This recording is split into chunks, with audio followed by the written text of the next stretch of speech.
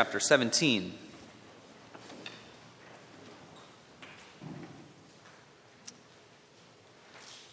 Page 114, if you're using the Bible in front of you in the pews.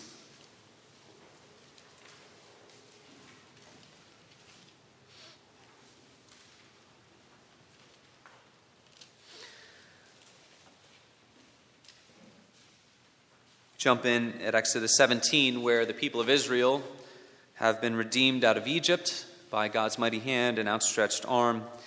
They have crossed through the Red Sea to escape the pursuit of Pharaoh. They, in chapter 15, have seen God change bitter water into sweet water, and they have been provided for there. And they have seen God rain down manna from heaven in Exodus chapter 16. They continue in the desert in Exodus chapter 17, where we read, beginning at verse 1, let us hear from God's holy and inspired word and give our attention to it. The whole Israelite community set out from the desert of Sin, traveling from place to place as the Lord commanded. They camped at Rephidim, but there was no water for the people to drink. So they quarreled with Moses and said, "Give us water to drink." Moses replied, "Why do you quarrel with me? Why do you put the Lord to the test?" But the people were thirsty for water there, and they grumbled against Moses. They said, "Why did you bring us up out of Egypt to make us and our children and livestock die of thirst?" Then Moses cried out to the Lord, "What am I to do with these people? They are almost ready to stone me."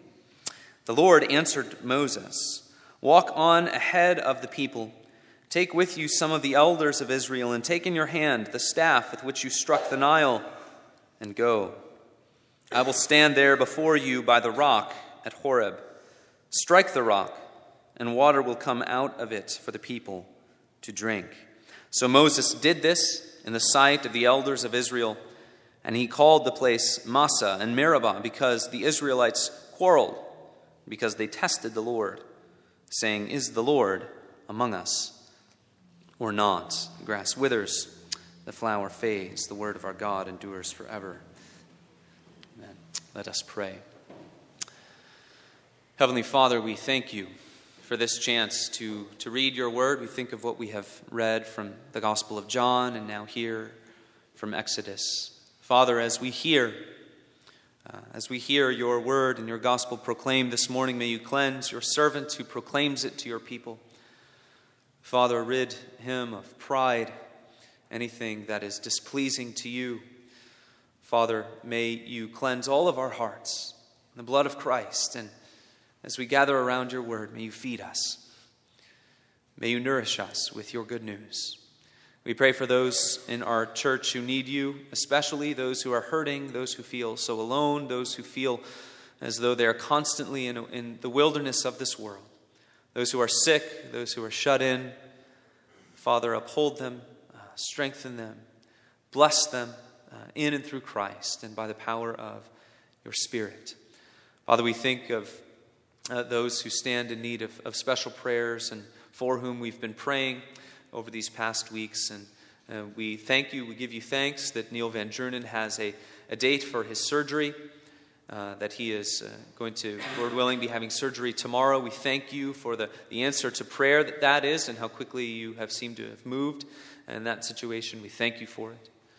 We lift up Sandy Vandermeer as she has received now her most recent treatment this past week. Strengthen her and all of the effects that go along with the chemotherapy. Father, we know it can be very difficult, and the fatigue, the sickness, Father, and how that can wear upon the heart of someone going through that. Father, may we rally around our sister, keep her uplifted in prayer and encouragement. We think of Vi Nutbar, who continues to recover in the wake of her treatment recently. Strengthen her. Father, others who receive regular treatment for various forms of cancer, those who care for others in their own home, and Father, those who have close loved ones who are constantly on their mind and for whom they constantly pray. Father, as we look around and we see, are reminded so often of how this world is not the way it ought to be, may we give thanks for for the hope you give us in the midst of the desert. And may you lift our eyes to heaven, where Jesus Christ is, seated at your right hand. We pray in his name. Amen. This past week I was reading from a story entitled The Hammer of God. It's a story of pastors who are ministering in the Swedish countryside in the 1800s, and proving as a Norwegian how gracious and generous I am reading books about the country of Sweden. And there's one pastor in this book who comes into the pastorate straight out of school. Comes as somewhat of an arrogant know-it-all.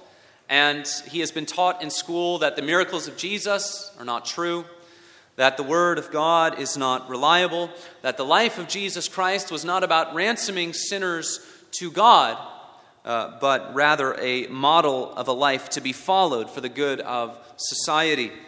This way of thinking does not last long for him, though. He realizes fairly quickly that he doesn't really have any hope to bring to his people when this is his idea of what God's Word says. He is awakened at the bedside of one of his congregants when he realizes, as this congregant is dying, he has no hope to give to him. It's somewhat of an awakening, and he swears off all that he has gone through, all of his training. He realizes that it did him no good.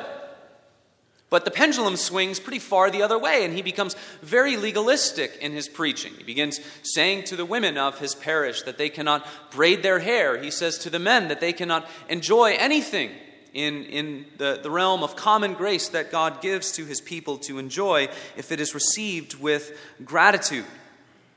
He has understood, or he has begun to understand repentance, but he still has some ways to go before he understands grace. And grace alone, particularly as we find it in Jesus Christ. And then one Sunday he is administering communion, which becomes a long service, as I'm sure many of you can relate to in your own experience, in your own life. But as he is administering communion, he finds in his heart bitterness and judgment towards all of his parishioners coming up to receive the elements. He's saying, isn't this so-and-so? Aren't they known for doing such and such? How can they come to the table of the Lord? The table is being defiled as it's being approached by all of these sinners. But then in the midst of his own mind and his own heart, with each accusation that he throws, it redounds back upon him, and he thinks to himself, I am no better. I am filled with pride and malice and greed and all manner of worldliness. These two mindsets sort of compete in his heart for the duration of the service. But one thing that strikes him is that as they move through the liturgy of his church around the table, what he begins to see again and again and again, it's not focusing on human sin and our constant struggle with sin. It is focusing on the glories of Jesus Christ, the person of Jesus Christ. And he is struck by how it's brought back again and again and again to this word trust. And he says, trust, simple trust, is that enough? And he is confronted with the message of grace as it's found in the person of Jesus Christ. Jesus, that priceless treasure. In the same way in which we sang this morning, Rock of Ages, cleft for me. Let me hide myself in thee. We are singing there, of course, of the Rock of Ages, Jesus Christ. But how does the hymn continue? Let the water and the blood from thy wounded side which flowed be of sin the double cure. Save from guilt and make me pure. The first image is from Exodus chapter 33, Moses hidden in the cleft of the rock. But then the hymn writer brings us to the cross of Jesus Christ. So we're singing about the gracious provision of God. We're singing about how God is our refuge, particularly how he is that in Jesus Christ. But what we need to see is not only does God graciously provide for his people, but in order to be swept up in the gospel of grace, we need to see how he provides for his people. And that really brings us to the glory of the gospel, the glory of the work of Jesus Christ at the cross, that God graciously provides for us by bearing judgment in his Son, Jesus Christ, who is the Rock of Ages. That is what we focus on today as we gather around the table of Jesus Christ. So although we are weak and imperfect, God graciously provides for us. And as we see God's gracious provision and the glory in which He graciously provides for us, we are confronted with the conviction that we cannot doubt God, we cannot accuse Him, even though we wander through the wilderness of this world. The question is answered in this passage: who is to blame? Israel sees that they are in somewhat of a mess, somewhat of a predicament in the desert, not knowing where their next drink of water is going to come from. And so it answers the question, who is to blame? Not only does God give the answer, but He provides the solution in this picture of the gospel in Exodus chapter 17. We read then from the beginning of the passage, there was no water for the people to drink. The first thing that we see here is there is going to be an accusation that is leveled. There is a charge that is presented. This is a bit of a courtroom drama as these legal proceedings unfold. Verse 2 says this: they quarreled with Moses and said, "Give us water to drink." And Moses replied, "Why do you quarrel with me? Why do you put the Lord to the test?" But the people were thirsty for water there, and they grumbled against Moses. Two words that we should notice from the beginning of this passage. The first word is quarrel. This is not to engage in a petty argument, right? This is to bring a formal accusation, to level a charge against someone. They are angry with Moses as the leader of God's people, bringing them out into the desert, and they don't know where the next drink of water is going to come from.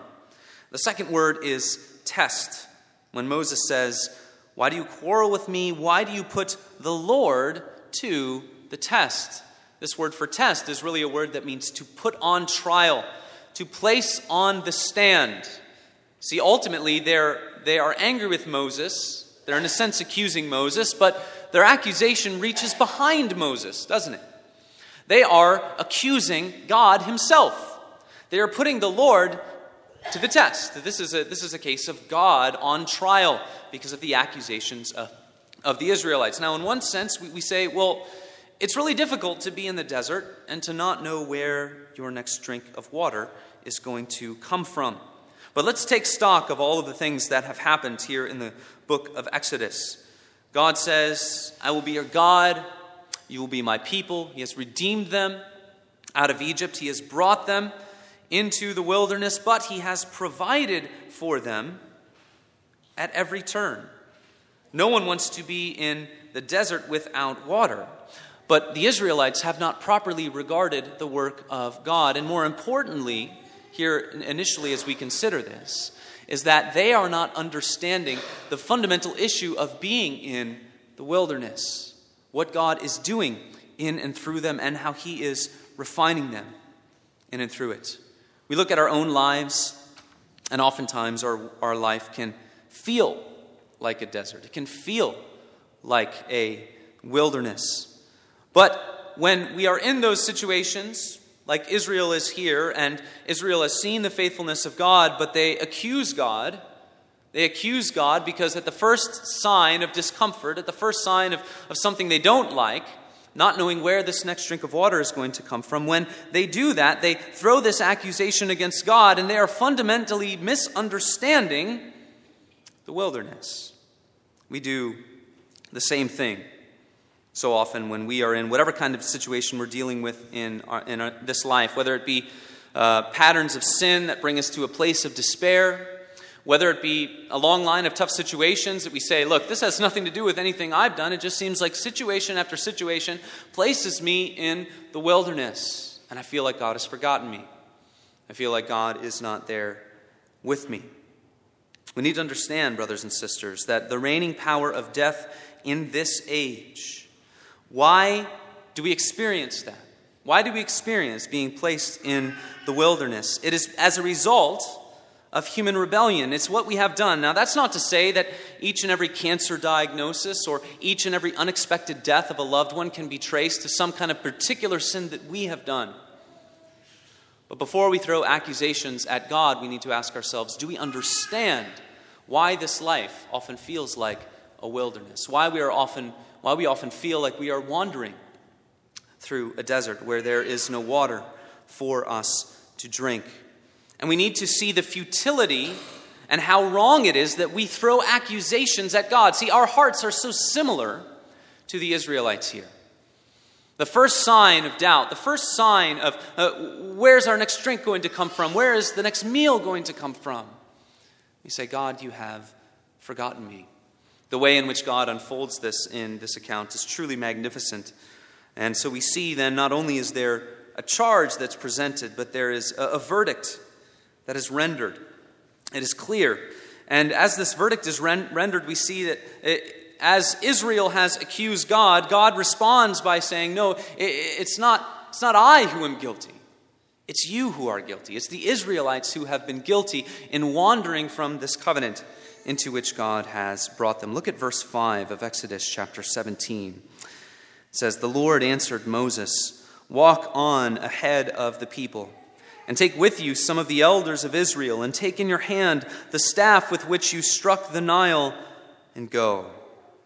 As I said, we'll unpack it. We see in verse 5 that a verdict has been reached. How do we know that? Two things. First, the Lord says to Moses, "Assemble some of the elders of Israel."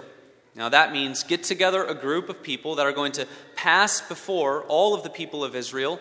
And when this group is assembled, you know, or everyone will know as they see it, that some kind of judgment is going to be rendered. Some kind of official statement is going to be made with Moses and the elders getting together. These are the people who have been given authority from God. So we know that a verdict has been reached, but what kind of a verdict is it? Well, it's a verdict of guilty. How do we know that? The Lord says to Moses, "Take your staff, the staff with which you struck the Nile, and go." That staff is a picture of a couple things. The first is the authority that God has given to Moses as his representative, as his mouthpiece. Then it is also a sign of God's judgment. The staff with which you struck the Nile, turning the water into blood, a sign of God's judgment upon Egypt for holding his people in slavery. It's a sign of God's judgment. And God says, take that staff with which you struck the Nile, and go. So a verdict has been reached. A verdict has been reached in these proceedings, and that verdict is guilty. But we know that it's not God who is guilty. Israel has accused God of forgetting the covenant, of wandering from them, of leaving them for dead, and God responds by saying, it's not I who am guilty. It's you who are guilty. Psalm 95 reflects upon this account in Exodus, and it says this, "Today," this is many years on, Psalm 95, "Today, if you hear his voice, do not harden your hearts as at Meribah, as on the day at Massah in the wilderness." That's Exodus 17. "When your fathers put me to the test," put me on trial, "and put me to the proof, though they had seen my work." To put God on trial. To put God on trial when he has acted for you, when he has shown his faithfulness to you, when he has redeemed the people from Egypt with a mighty hand and an outstretched arm. He has parted the Red Sea and saved them from the pursuit of Pharaoh. And he has given them manna from heaven.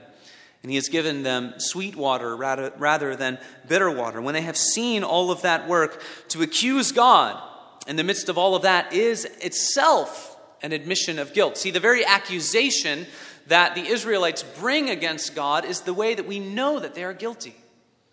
God said, "I will be your God, you will be my people. Trust me. Trust me. Live by faith. Live by every word that proceeds from my mouth." Friends, what is the work of God that you have seen? If you know Jesus Christ, if you have been made alive by the gospel of grace, if you look to Christ in faith and have been saved by grace alone, through faith alone, in Christ alone, then you have seen greater work than that first Exodus. You have seen something greater, and your own life is a testimony to that something greater. Thus, if you have heard his voice, this is one of the enduring lessons of this passage. Do not harden your hearts as the Israelites did. No matter what kind of situation you go through in this life, no matter what your circumstances are, and how you take stock of how did we get here and what does it all mean, no matter how that all comes to pass, may we never lob accusations at God saying You have been unfaithful. No matter where we are in our wilderness wanderings, may we never do that. May we not harden our hearts, just like Israel, because if we have heard his voice, if we have seen his work, we have seen something that is much greater. And that is really one of the enduring lessons for us from this passage. If you have seen the work of God, if you know Jesus Christ, you have seen a work that is greater even than the Israelites have seen. And thus, in whatever situation you find yourself, never allow yourself to lob accusations at the Lord, saying you have forgotten me, saying you have disregarded me. Don't know what our situations are like. Everyone's path is a little bit different. But God is like that grand weaver, pulling together the various threads of our lives. And he calls us to hold on to that eternal hope that he gives us in his Son. The charge has been presented. The verdict has been given. It is not God who is guilty. It's not God who has wandered from this covenant. It is Israel.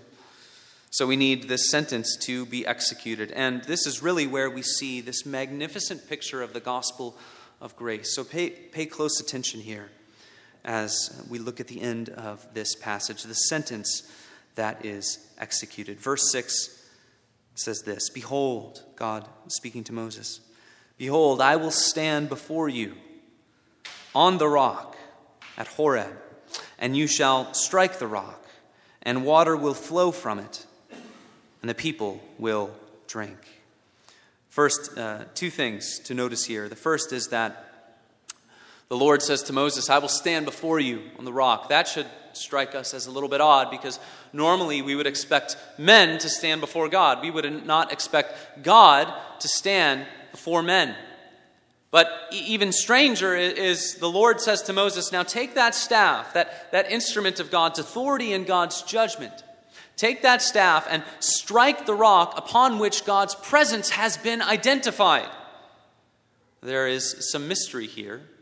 Ed Clowney, when he talks about this passage, says that now it's not as though Moses is commanded to take that staff and strike it into the cloud of Shekinah glory. So there is mystery here, really pointing us forward to the person of Jesus Christ, who comes to suffer as the God-man. So there is mystery here, but the Lord says to Moses, "Take that instrument of judgment and strike the rock upon which God's presence has been identified." And what happens? Water flows forth. The very thing about which God's people were complaining, the very thing which they wanted so badly, and which caused them to lob an accusation against their covenant God and covenant king. God graciously provides that which Israel did not deserve. I think we all can agree. In the midst of this action, how they're complaining, how they're grumbling, they did not deserve the Lord giving them this blessing. But God is a God who graciously provides to his people when his people do not deserve it. That's a wonderful truth to hold on to.